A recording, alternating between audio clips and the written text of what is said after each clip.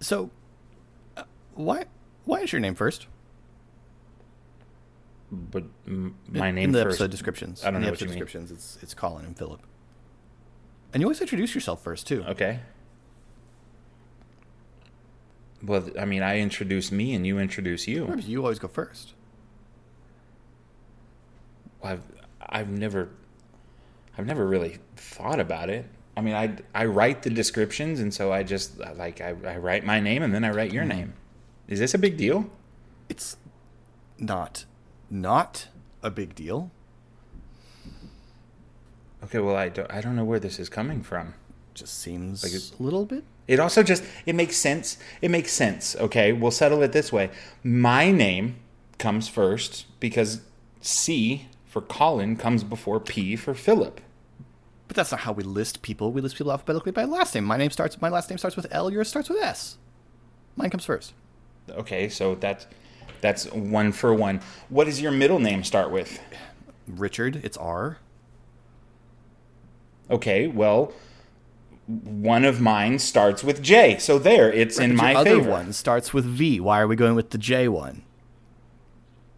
Because that's the only way that I win this argument. Welcome to a couple of friends talking on the internet, just like the show. Today, we're getting into Staged. I'm so excited about this episode.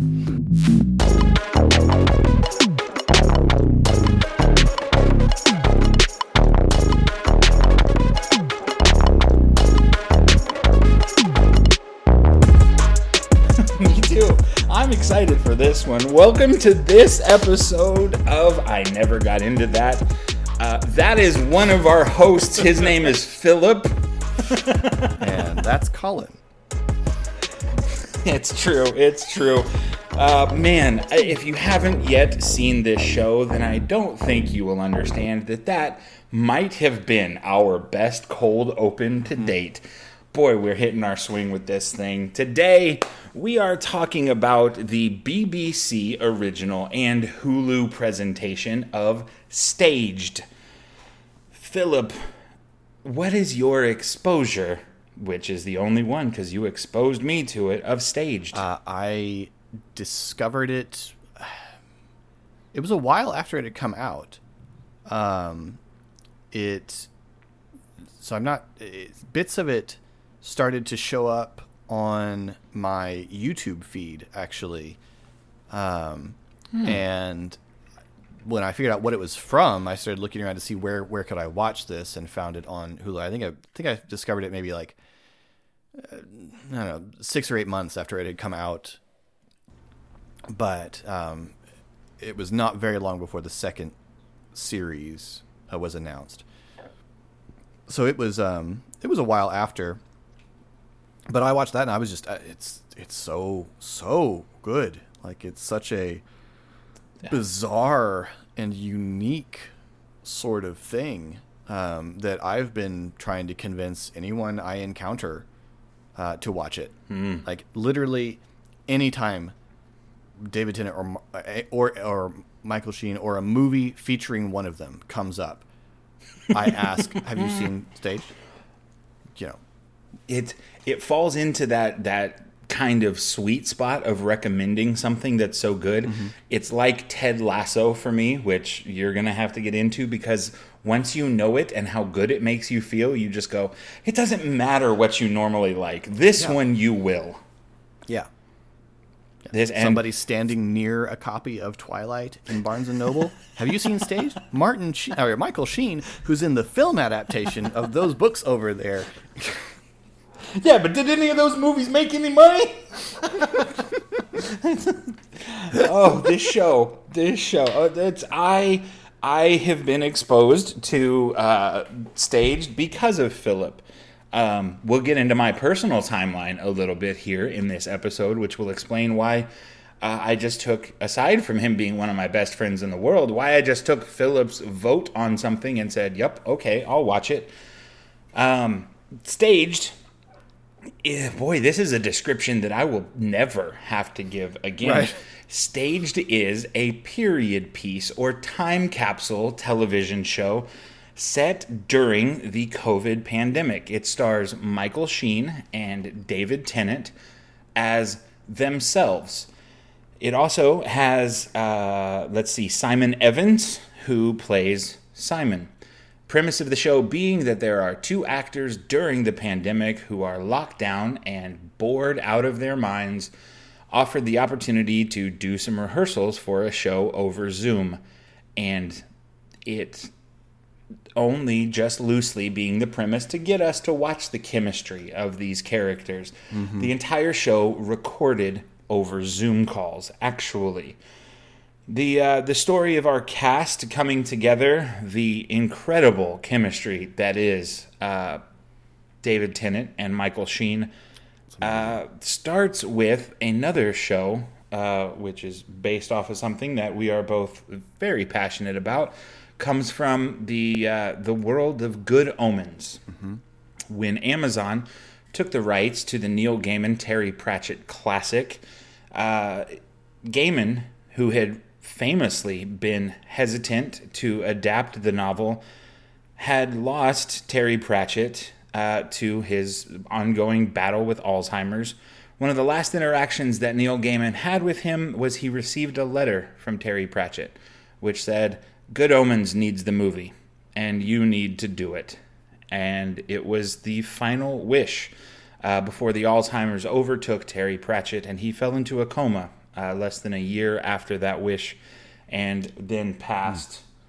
Gaiman and the producers sat down and had a conversation, and this is one of those magical properties where they both listed, like the producers and Neil Gaiman himself, they all just kind of listed their dream casting, much like theater nerds are like to do. Mm-hmm, mm-hmm.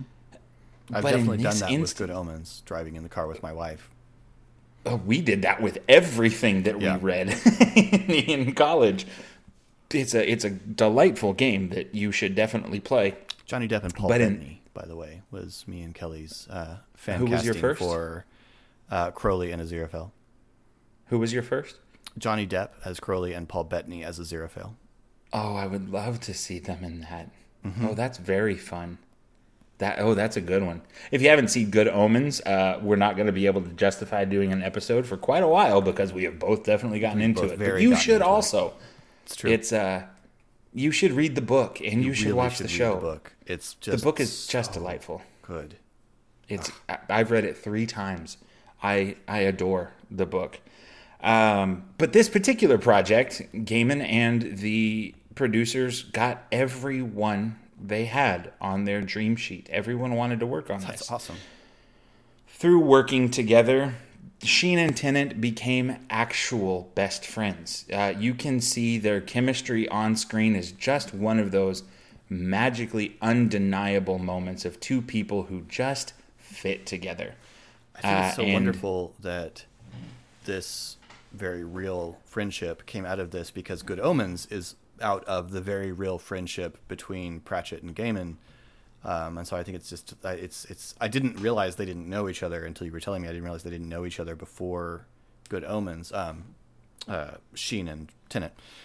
Mm-hmm. And so I just think it very, very sweet and delightful that this great friendship blossomed out of this thing that blossomed out of a great friendship. I think it's such a beautiful cycle because you've got Terry Pratchett and Neil Gaiman, who are both esteemed geniuses in their own departments, but write so very differently from each other. And they create the world of Good Omens, in which you have an angel and a demon becoming best friends. They are equal in the opposite sides of each other. And then you get to Martin Sheen and David Tennant, who are in the same area but have gone in completely different directions work-wise. It's such a beautiful synchronicity to this story here. The two of them took the chemistry on screen and wound up doing the entire press tour of one another's. They did everything together for promoting the show, and they just couldn't get enough of hanging out. Phone calls, Skype calls, FaceTimes, just all the time hanging out and getting to know each other better. But what they did not do is have much time with their families together.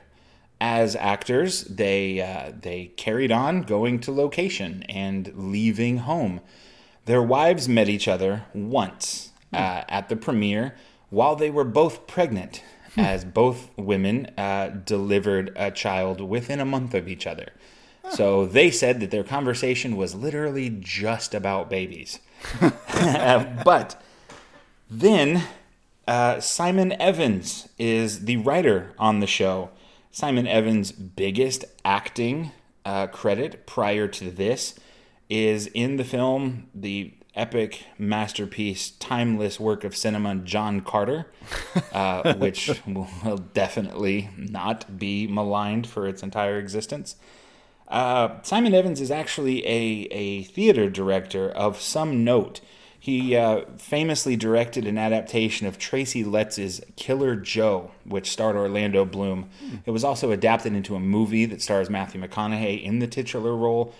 It's classic Tracy Letts for you theater nerds. It's not easy to digest, but it sure is entertaining. That won him massive acclaim, brought a lot of heat to his name, and he used some of that to further his work as a director for Secret Cinema. Philip, have you ever heard of the Secret Cinema Group? I have never heard of the Secret Cinema. One might say I've never gotten into that. Oh, well, how on brand of you. Allow That's the me. name of the show. I know that phrase from somewhere. That we should just have a Family Guy sound effect of, oh, he said it. He said the name of the thing. Secret Cinema. He directed 2 performances. The idea of Secret Cinema is that you go to a location knowing you will be entering a living movie. The first of the ones he directed was in an abandoned warehouse where he directed Shawshank Redemption. You would walk around fully immersed in the world, watching the story take place in the various rooms around you. No right way, no wrong way. So imagine like a nativity play that you would walk through or drive through, but it's Shawshank. Or it's Miller's Crossing, which is the other one he directed. Wow. Yeah. They've gotten to the point now where they see over 5,000 people per performance. And so they're having to tell people ahead of time what the movie is. Yeah. But before it was just, come to this location. You're going to live in a movie. I love it. He was supposed to go into rehearsal for Tom Stoppard's The Real Thing in London. And then a little illness called the coronavirus began to work its way across the planet. In the lockdown that followed, it's no surprise that someone who is behind something like fully immersive movies would decide, we need to find a way to make art in this. Yeah. Before we carry on any further, full disclosure time. Philip never got into the world of theatrical experiences. Themed experiences. I never got into the pandemic. I didn't experience lockdown. I didn't experience any of those restrictions of social distancing on the scale that most people did. I had some issues arise in my life, which led to me being secluded from society in the incarceration style. And so I watched all of this happen from a third-person view. So, Philip, what was art in the pandemic? You know, it was weird, of course, because just from an artistic style and an entertainment perspective, because initially, you know, you had things continue to release, TV shows and things like that. But of course, all movie releases stopped, were put on hold indefinitely. Everything just came to a screeching stop. And so all the films you were looking forward to ceased. All the, you know, a lot of the TV shows that were in production, of course, had to stop production, which, as we mentioned, for Mythic Quest in our episode on that. And it was kind of cool to see that the instinct that Simon Evans had of I still want to do something, I still want to be creating, that the instinct of needing to be creative or needing to share creative endeavors being just a compulsion even in very adverse circumstances was not limited to Mr. Evans. I think one of the cooler things to come out of the pandemic to me, or to come out of the lockdown, to me, was seeing so many different creatives finding ways to share their work, and the better known ones, the better off ones, trying the best to share it for free or to use the sharing of it for charity. So I didn't know at the time, but Andy Serkis had been contracted to narrate audiobooks of the works of J.R.R. Tolkien, because of course he had. Why wouldn't he? He did for charity a Hobbit marathon reading, in which you could buy digital tickets to watch the stream of it, and he just read the whole book in one long sitting. That's awesome. And that got released on the internet, and I found that, and my daughter watched that and read along to The Hobbit. A lesser, not quite so well-known author, but a lesser young adult fantasy novelist and musician named Andrew Peterson did a weeknight reading of his Wingfeather Saga, which is a young adult fantasy series that he read for just a couple hours on his Facebook page. He just went live on Facebook and just sat by the fire in his little writing cottage on his land and read, often with his family sitting around him in the room. Awesome. Patrick Stewart did a sonnet a day. Like, just every day he just released a video of himself recording on his Facebook, reading one of Shakespeare's sonnets. Started at 1, just went all the way through them. Wow. And at various points stopped and talked a little bit about what this sonnet was significant for, or when this sonnet was written, and like just unleashed his Shakespeare knowledge on everyone.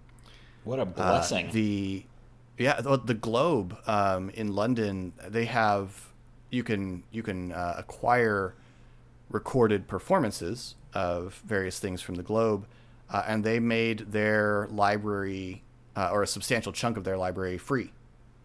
Wow. So you can't go to plays, but you can watch awesome people do Shakespeare at the Globe. That's incredible.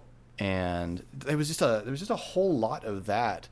And then of course you had people creating things. John Krasinski famously launched his own made-up news show. Not made up, but he made up his own news show called Some Good News, where he just told happy things that were going on in the midst of this. That was one of the more delightful things ever.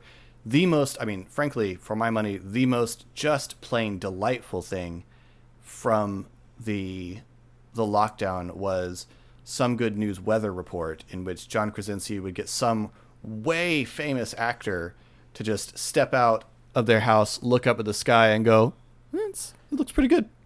Like Robert De Niro, Brad That's Pitt, incredible. like crazy famous people.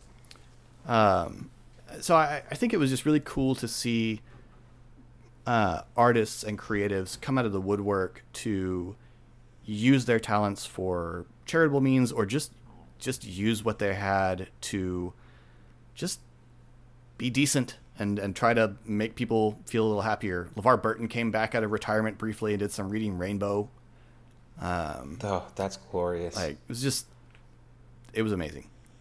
So that was, for all of the gloom and bummerness that was the lockdown, there was some pretty cool stuff with artists just feeling compelled to create and doing what they could to show it off, or to use it to lift spirits in whatever ways they could. Oh, that's fascinating. It's so strange for this once-in-a-planet event to have been something that I had to just live via news reports. So Yeah. I never got to know of any of the potential positives like that. I never got to see any of the human spirit's victories until I got out, and you said a couple months after, have you seen Staged? And you sold it as being these two actors who I had watched shortly before my incarceration in Good Omens, just going through the pandemic. Mm-hmm. And I thought, well, sure, I don't know what that's like. Let's find out. That is the setting for season 1, is that David Tennant and Michael Sheen have been cast by Simon in 6 characters in search of an author. And rather than sitting around and going stir crazy during the lockdown, they're going to hoist rehearsals in their video calls on Zoom meetings.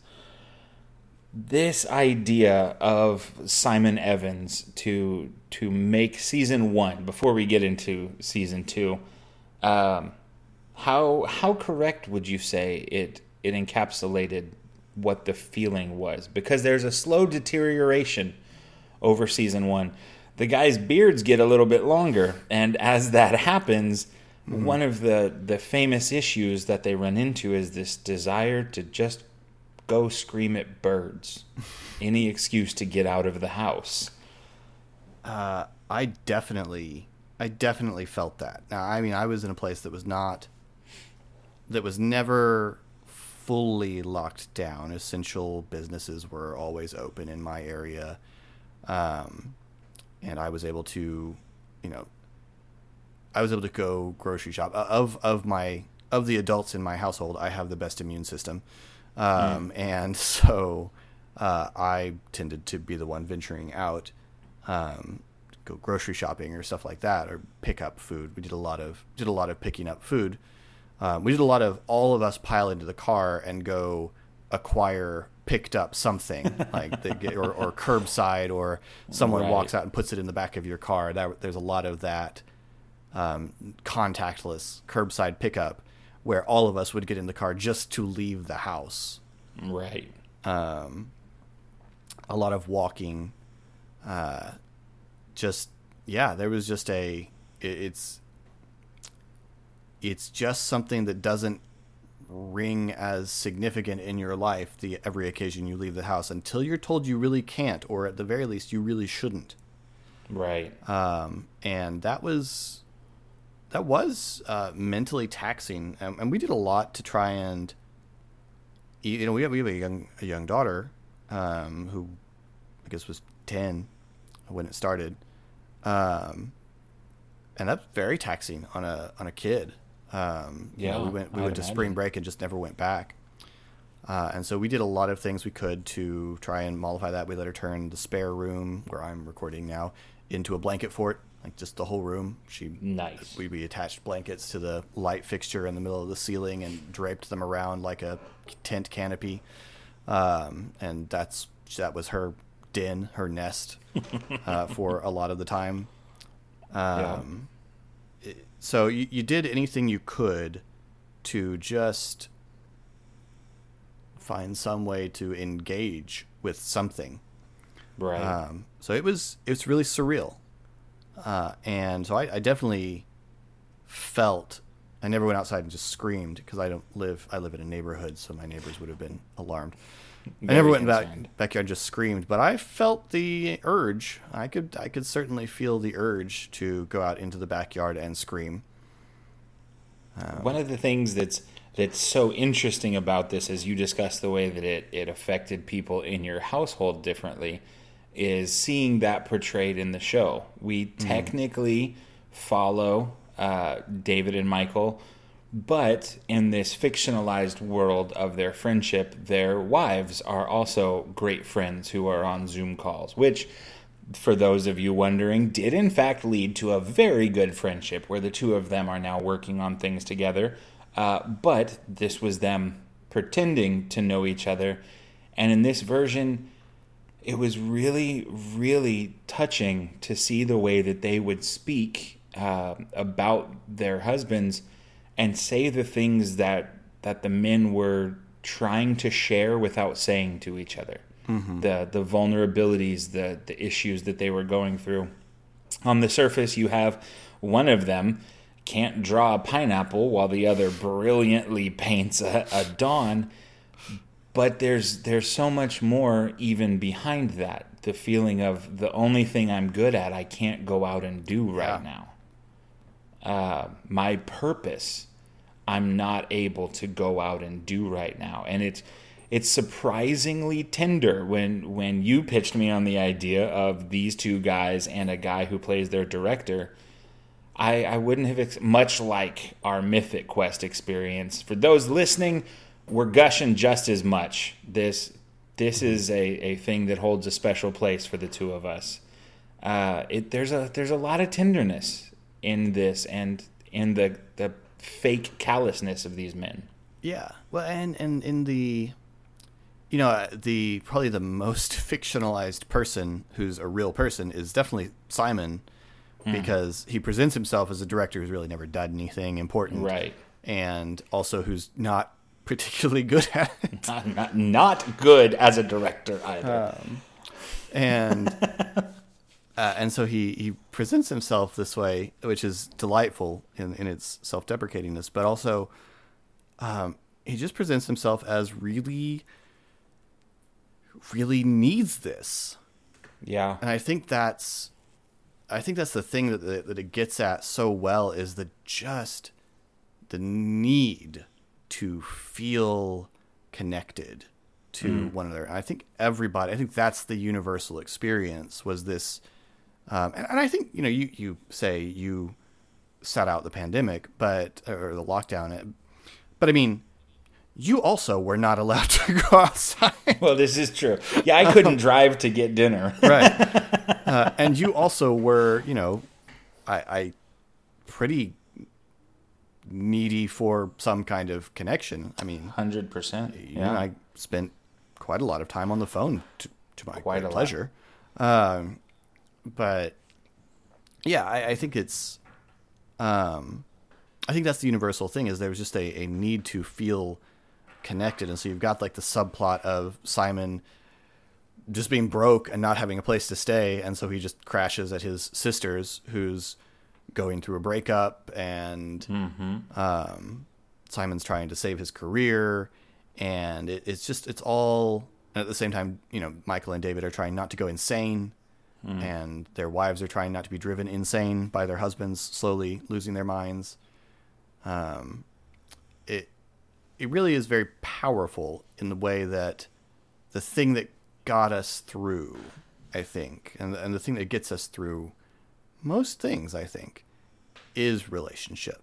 It is community. Yeah, it is the community, is the feeling of staying connected with people that makes it possible to get through that.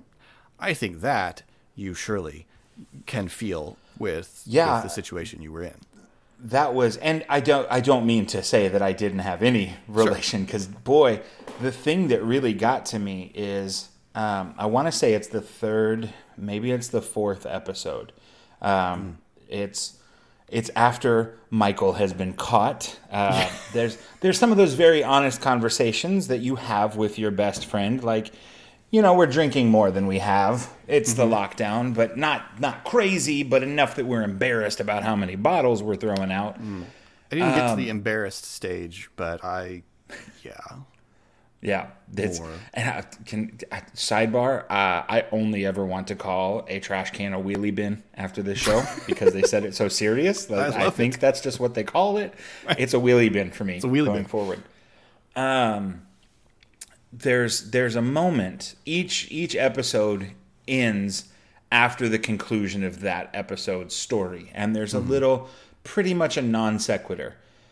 And I think it was the fourth episode that was mostly silence of Michael and David sitting together, and just because his neighbor didn't come to the door. He went over to his neighbor's, and she hasn't come to the door.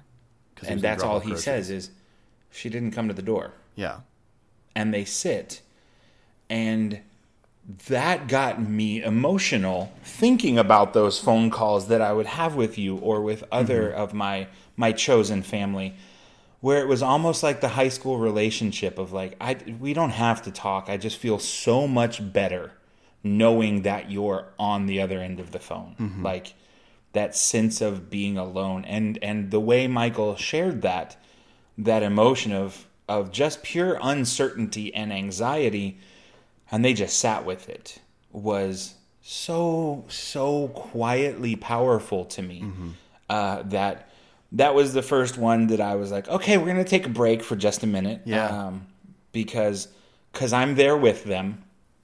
And it was also a testament to the fact that, as we discussed yesterday, pre-show, I didn't realize that the whole show was scripted. Yeah.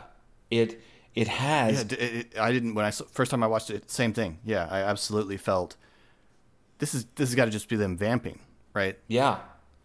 I thought that the premise had been concocted. I mean, there's no way they were going to be in 6 characters in search of an author. I know the show. I auditioned for the show. They would not be good, or they wouldn't take that opposite each other. It's not their style. But then that maybe they had just like gone off of that premise, and I didn't recognize that Simon had written the entire show. Yeah. And that though it's moments like those that just, they had such a breath of actual life to them, that season 1 of this show was really unlike anything I've ever watched. Yeah. And it hit in a special way. And that's why, as we were outlining this, it was important to me to ask Philip what lockdown art had been like, because this isn't the same as if I were to go back and watch Patrick Stewart read a sonnet, because, now it's Patrick Stewart reading a sonnet instead of having been there on the day that he gave it when it was needed. This puts you in that world. It puts you in that moment by sharing it with these people. Well, and everybody found ways to do this, or I think most of us did. I will say I have relationships that were hurt by the distance, and that I didn't maintain well enough, or the other person did, or whatever. But I'm sure me and my family drove each other just nuts, being in constant close proximity. But yeah, I think everybody found ways to feel in touch. I played a whole lot more D&D whenever I possibly Which for you could. is saying something. Whenever I possibly could. Just because it was something to do with people. Like, there were people on the other end. So yeah, and I think the weird thing about this show is that this is a brilliant show, but my grandkids won't get it. Right. My daughter lived through this. My daughter will remember this. And so if my daughter, in her 30s were to come upon this show, it would be funny and she would remember it. She would remember what this was like. But my grandkids wouldn't. I hope. Right. Yeah. Barring some future disaster that puts them in the same scenario, they wouldn't get it. It wouldn't make sense. It's a historical artifact. Yeah. Of this exact moment. Yeah. Which is so weird to see someone create. And I think a lot of people tried to. Like, there was I don't remember which network did it, but one network tried to do a Zoom-based sitcom. But it wasn't this. Like, it was just, it felt like we as a network need to be making some money here. So, this felt honest. Yeah. Because it's goofy, but it's goofy in the way that Friends are goofy. And it just turns on a dime to very, very real, in the way that real conversations can. It's fascinating to watch because it's kind of watching two other people have the kind of conversations that you and I had that led us to decide to make a podcast. It's like, just talk about the effect of things. I think that it's interesting you talk about the future generations, that they even discussed that. They were aware of that in the making of it when they talk about whether or not David and Georgia is David, right? Yeah. If they're homeschooling and what they'll remember about this time. And he says, well, it won't be weird to them. They're kids. And there's something about that, you said that your daughter was 10.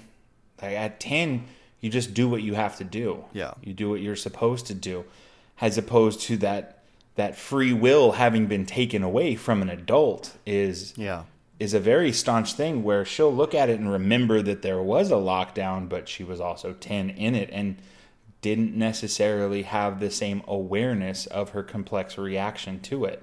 Yeah. Which is very interesting. And that's all this that we're talking. This is season 1. Yeah. This is the first series, because it's British. This is series 1.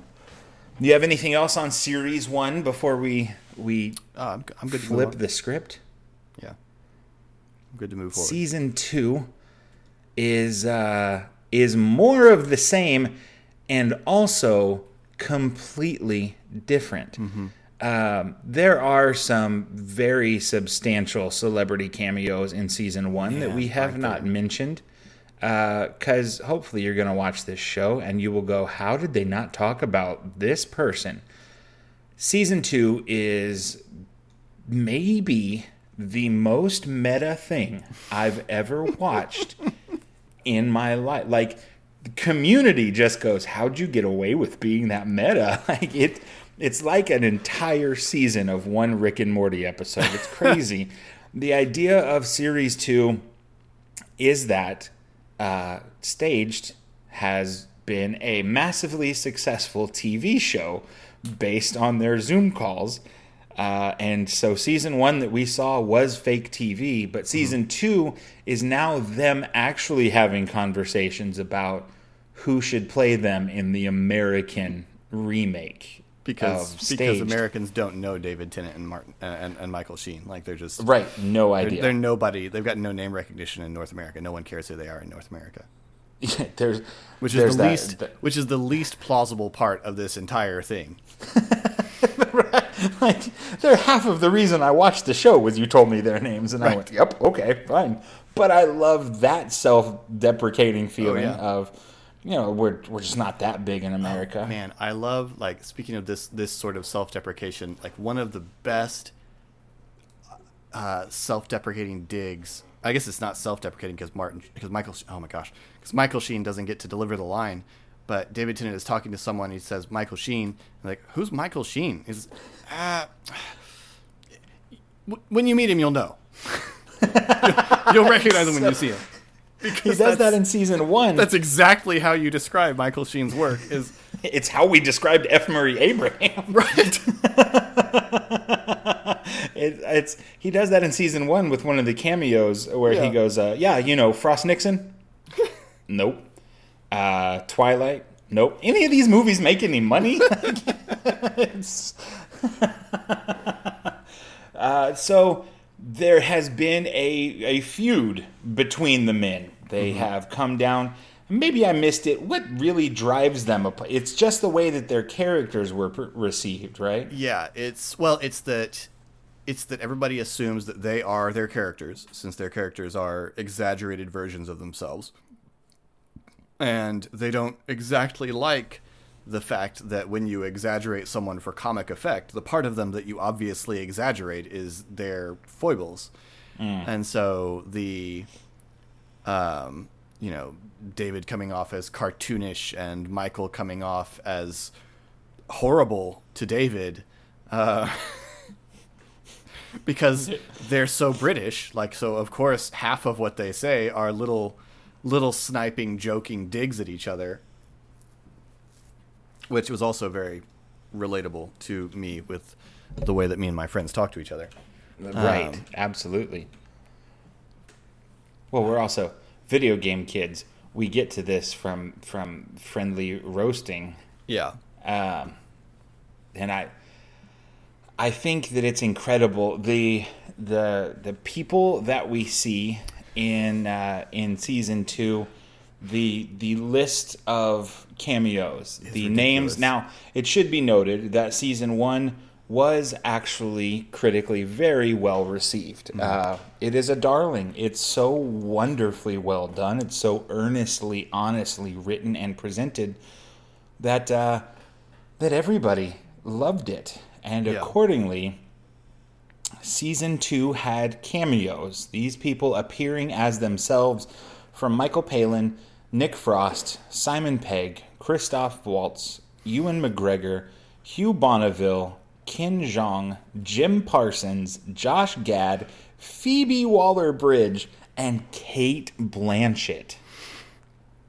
Like, are you kidding me with this?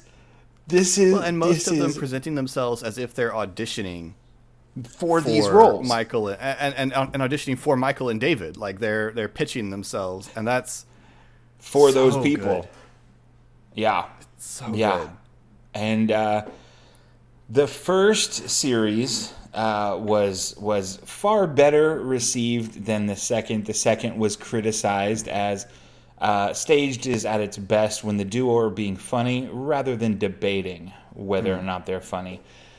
But I don't know. I thought that it was, as opposed to being, maybe it's not as endearing, but it is also kind of interesting to see this perspective on how seriously we take other people's opinions of ourselves. And Josh Gad is my favorite cameo of the season. His insistence on a professional work environment, his profane intensity is just delightful, and Jim Parsons delivering some beautiful personal growth breakthroughs is really just sweet. He's so it's delicious. Sweet. It's so good. He's just the nicest, and it's so fun because, again, I'm sure these are all exaggerated versions, but it's kind of how I want to see these people from now on. Oh man, no, I think my favorite cameo is the one where they have Hugh Bonneville and Christoph Waltz, because in what universe would you cast those two people to play David Tennant and Michael Sheen? Like, what is the universe where those two people are cast as especially to solve the name recognition problem for David Tennant and Michael Sheen? That they even address, like, do they know you from anything but Downton? And he goes, well, I don't know. He goes, I don't know, but I've done lots. It's so good. And I don't know if I could have told you Hugh Bonneville's name. Lord Grantham. I got you. Yeah, I don't know him even from that. I know him from that BBC Two show that I'm eventually going to get you to watch. Did you just admit that you never got into Downton Abbey? No, I mean, I've seen it all. Don't make me watch this, please, God. Please, God. This will be the first episode of the podcast that my mom listens to all the way through, though. Oh, my gosh. It would have to be a sarcastic episode because the stakes have never been lower than they are.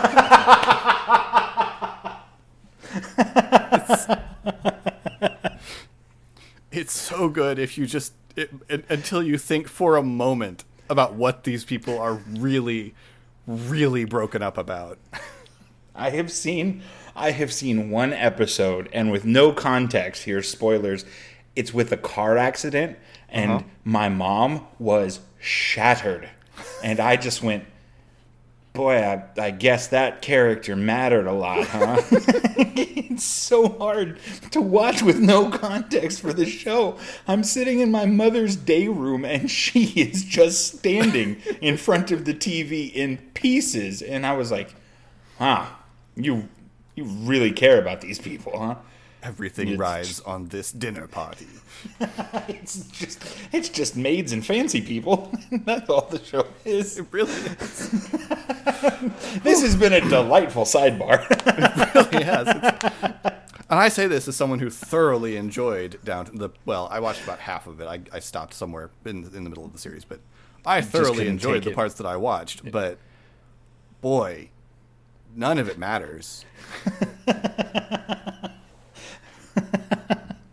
So, season 2 ends, and so does Staged. Oh, the ending of season 2 is so sweet and so It's nice. so sweet. It's got the perfect edge of dissatisfaction for comedic sake. Yeah.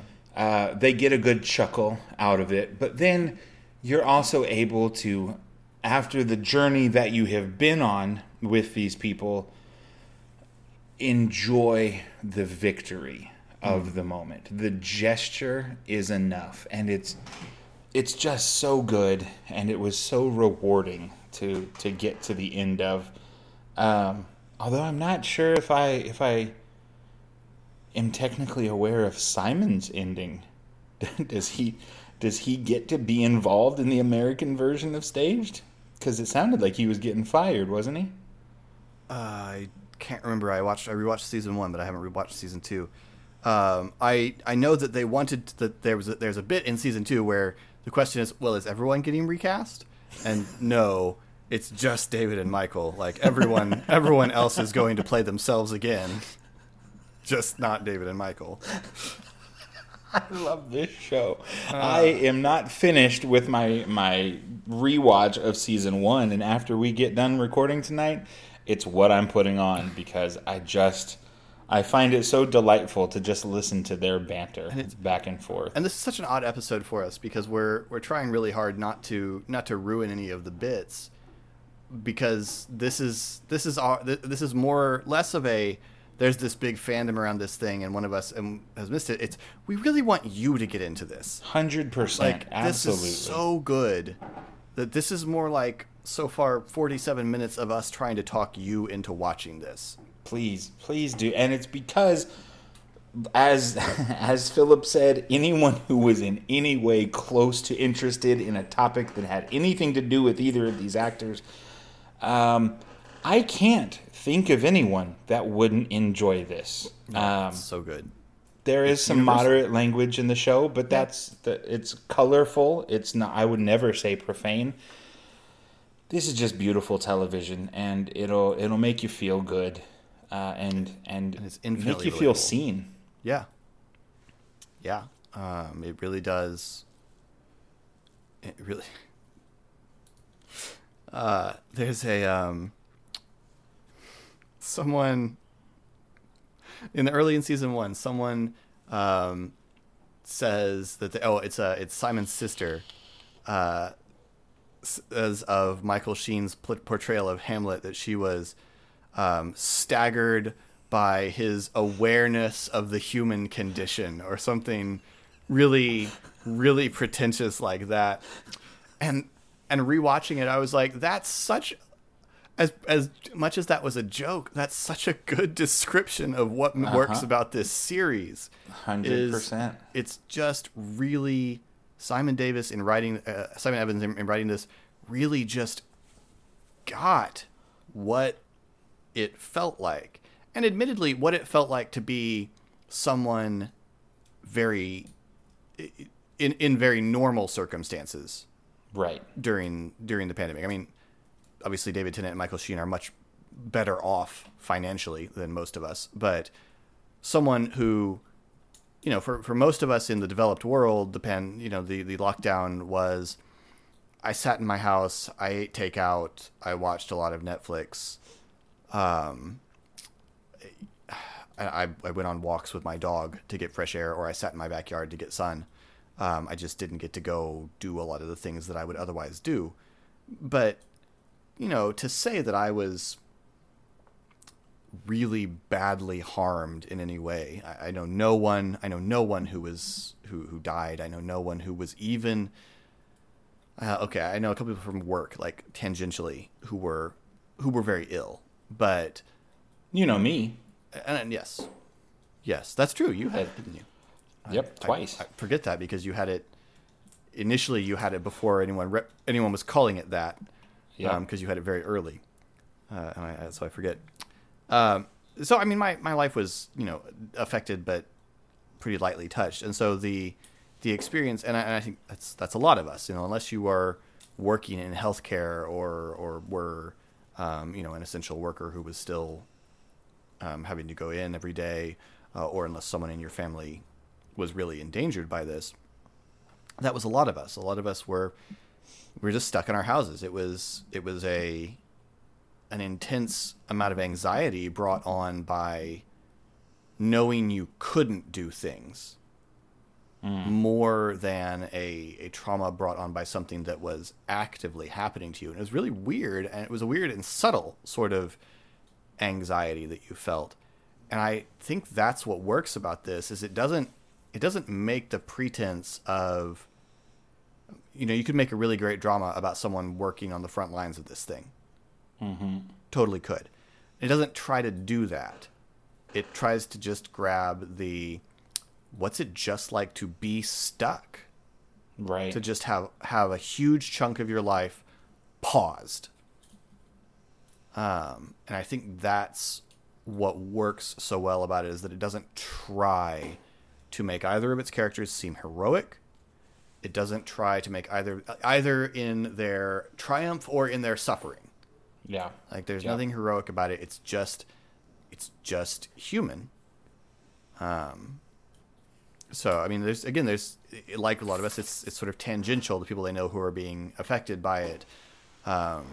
Michael's got an old neighbor that he worries about because her family's not nearby and she lives alone. David's wife Georgia is helping someone through a pregnancy. Yep. Birthing partner. Who's going through it. Yeah, they're a birthing partner. Yeah, that's the term. Helping someone through a pregnancy who the father is not around, and is trying to get them like in one episode is trying to get them an ambulance to pick her up while also talking to her on the phone about her contractions and breathing, and so there's things like that in there. The real harshness of it is present, but it's on the periphery. Most of it is this sort of quiet, creeping anxiety that most of us experienced. Not to downplay that didn't suck a lot and didn't have serious effects on people, but I think that's what works about this, is it doesn't aim for the hugely dramatic side of what was going on. It just aims for the common human experience that all of us were feeling, regardless of how else this hit our lives. These two episodes, having been done back to back here, you can really see where Philip and I are drawn to things. We like our action and our fantasy big and flashy, and we like our human stories to be very quiet, and we like them to have space to find yourself in. And as he said, this is really us talking you into watching this show.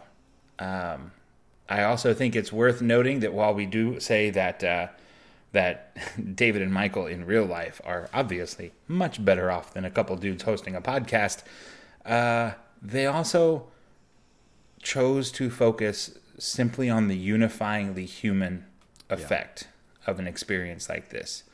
A reminder that even though David is in a 3-story flat in London and Michael is at his estate in the countryside, that I'm so jealous of his fireplace. I'm so jealous of his fireplace. Yeah, it's epic.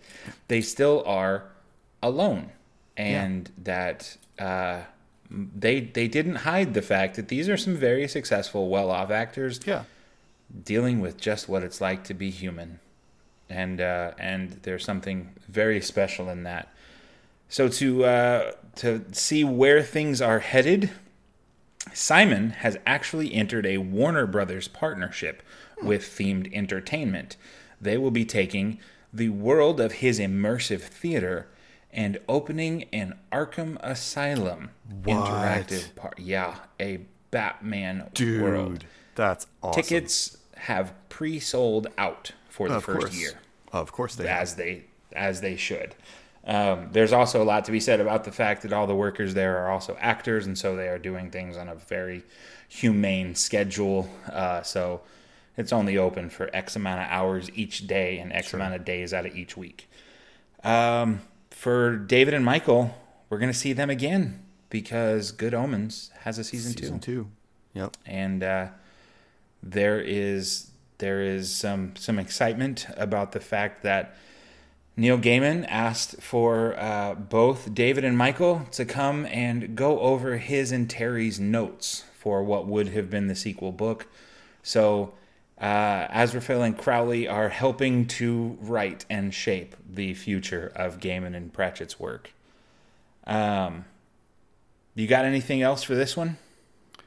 I found a couple articles talking about the series very clearly comes to a good conclusion, as does actually both series come to a very solid conclusion. Like you get to the end of series 1 and you just decide you don't want to go any further for some reason. It's not a cliffhanger by any means. They clearly weren't expecting to do a second series of this. Yep. On the question of would you do a third, Simon Evans has said, I would if, one, everybody wanted to. Like, everybody who was in it wanted to again. I wouldn't do it with anyone else. And I had a good enough idea for a twist to put on another series of it. Because, series 1 stands on its own, and then we add the twist of, and now we're going to go meta with it in series 2 and make it about casting and adaptation of the fake thing we made. And so it would require something like that he could come up with to where it would not be the same because he was very conscious of the danger of overdoing it, of wearing out your welcome, because it is such a unique thing. So it came across as very much a probably not, but if I had a really good idea of something to do for a third series of this, or to do like he did mention specifically to do like a special, or something like that for it. That would make sense. I could see that. And there were a couple of things like that during Michael Sheen and David Tennant were presenters at an award show, and they did it via a Zoom call as if it was. That's funny. As if it was within the world of staged. That's funny. Yeah. I would be interested to see just a world of their conversations. I would love for them to make that into a shorts series that we just get 10-minute excerpts back into their relationship because I can't get enough of them. They should start a podcast. They absolutely should, and put us out of the non-existent business. This is a series that does not have a rabid fan base. This is not a long-lasting thing. It should. It should. This is, I think I can safely say we both have the opinion, the kind of art that the artists needed to get out. Yeah. It was something that not that they thought needed to be said, something that they needed to say. Yeah. And because we are just appreciators of the entertainment arts, David Tennant, Michael Sheen, Simon Evans, Hulu and BBC for taking a shot on a Zoom show. Thanks. This is something special. It is. It really, really is. Philip, if people wanted to get in touch with you on the internet, how would they do so? I can be found on YouTube, on the Geek Pantheon's YouTube channel, running a D&D game called Kyber Shards that you play in case you didn't know that. I can be found as a player on a RPG podcast called Eberron Renewed. I tweet for the show as @KyberShards. That's my main social media presence, where one could get in touch with me if you wanted. That's mainly me, yeah. If you wanted to get at me, you can find me on either twitch.tv streaming or on twitter.com having various unrelated thoughts that I release into the world one after the other. Both of those you can find me at SorryBTR, the O is a 0, or on the YouTubes, either in Kyber Shards or at the Game Pass Guru, looking at games available in the Microsoft world. I know I've said it before, but I'll say it again. Thanks for introducing me to Staged, man. Hey, my pleasure. It gave me someone to talk to about it, because that's, as I'm sure all of our listeners who are geeks understand, that is a great deal of the appeal of getting people to watch the stuff you like, is having someone to talk to about it. The idea behind you sharing it with me was the idea behind it getting made. If you don't have someone to talk to about the things you're into, do find someone. It's a much more satisfying way. We're not alone in this. Thanks for doing this, Philip. Yeah. Thanks for listening, y'all. We'll see you on the next one.